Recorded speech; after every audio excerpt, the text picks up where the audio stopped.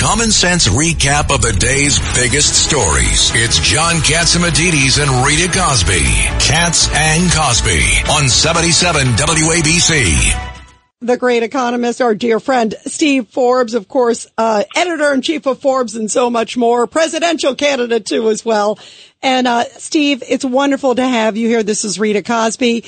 Your reaction to, first of all, what we heard from the Fed today. This is good news, but I think it's all about politics. Well, it's good to be with you, Rita, and you're right. It is about politics. No coincidence that an election year is coming up. And lo and behold, the Federal Reserve wants to change gradually from Scrooge to Santa Claus without overtly messing up the economy. This is not the first time the Fed has played politics, as you know. In 2022, when Powell was trying to get reappointment, he increased the money supply and used a gimmick to try to mitigate it, but he increased the money supply to keep interest rates low so the White House would look upon him favorably.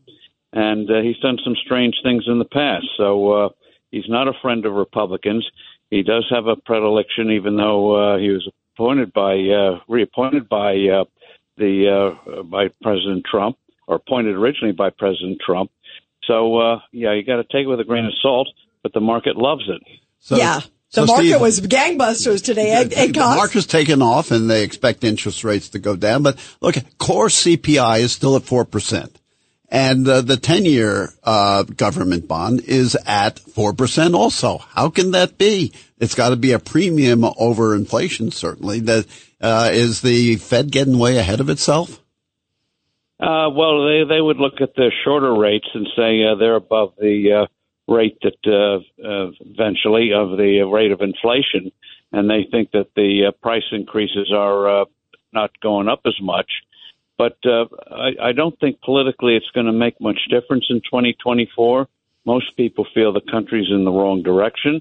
Most people feel they're paying more and not getting as much for their money. Even when you see a decline in prices of gasoline, people know that can change very quickly. But they see other things going up, healthcare costs going up, education costs going up. So they're not in a happy mood. Well, and also, by the way, panic is going up, Steve Forbes. I saw you earlier today talking about Biden's failed foreign policy towards Israel. To me, it is shameful that he came out recently and was criticizing the Netanyahu government. Here they are fighting Hamas. This is just the waffling and the undermining. Your thoughts of how dangerous that is? Well, what it does is encourages our adversaries. It encourages Putin that he's going to win the war in Ukraine. Encourages Xi Jinping in China that his pressure on Taiwan ultimately is going to pay off. And in the meantime, he can squeeze us out of the Pacific and start to once again browbeat the countries like the Philippines into acknowledging that Beijing has to be kowtowed to. So, and then with Israel, it's absolutely outrageous that Biden would say they need a new government. They have a unity government during the war. We all know that when the war is over, that there'll be a change. Netanyahu, I think, will suffer the same fate that Golda Meir did after the 1973 Yom Kippur War. When that was out of the way, a few months later, she had to step down. I think Netanyahu knows that, but in the meantime, they're going to prosecute the war fully because Hamas is in many ways as bad or worse than the Nazis. They don't have the power that Germany had in World War II, but they certainly have the inclination and the blood desire to destroy Israel and kill the Jews. Steve, it's Richard Weinberg. When they tell you they want to kill you and they keep doing it over and over again, they keep coming back, what does the Biden administration expect Israel to do? Just let them take over Gaza again and wait for the next big attack? Well, that's what's so preposterous about it. They say, free the Palestinians. Well, Gaza was given its, as you know, Israel withdrew from Gaza in 2005. The Hamas quickly took over thereafter. They poisoned the education and everything else.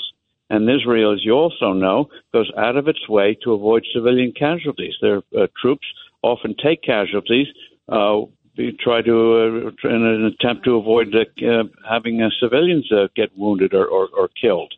But they get no credit for it. And no matter what they do, part of the world is always going to hate them. And that's why the Biden administration's just got to shut its mouth, give Israel what it needs to do the job, and that'll make for a better world. And by the way, behind the scenes, I know the Arabs, many of them in Saudi Arabia and in the Gulf states, other than Qatar, want Hamas destroyed. And they don't want Iran to dominate the region.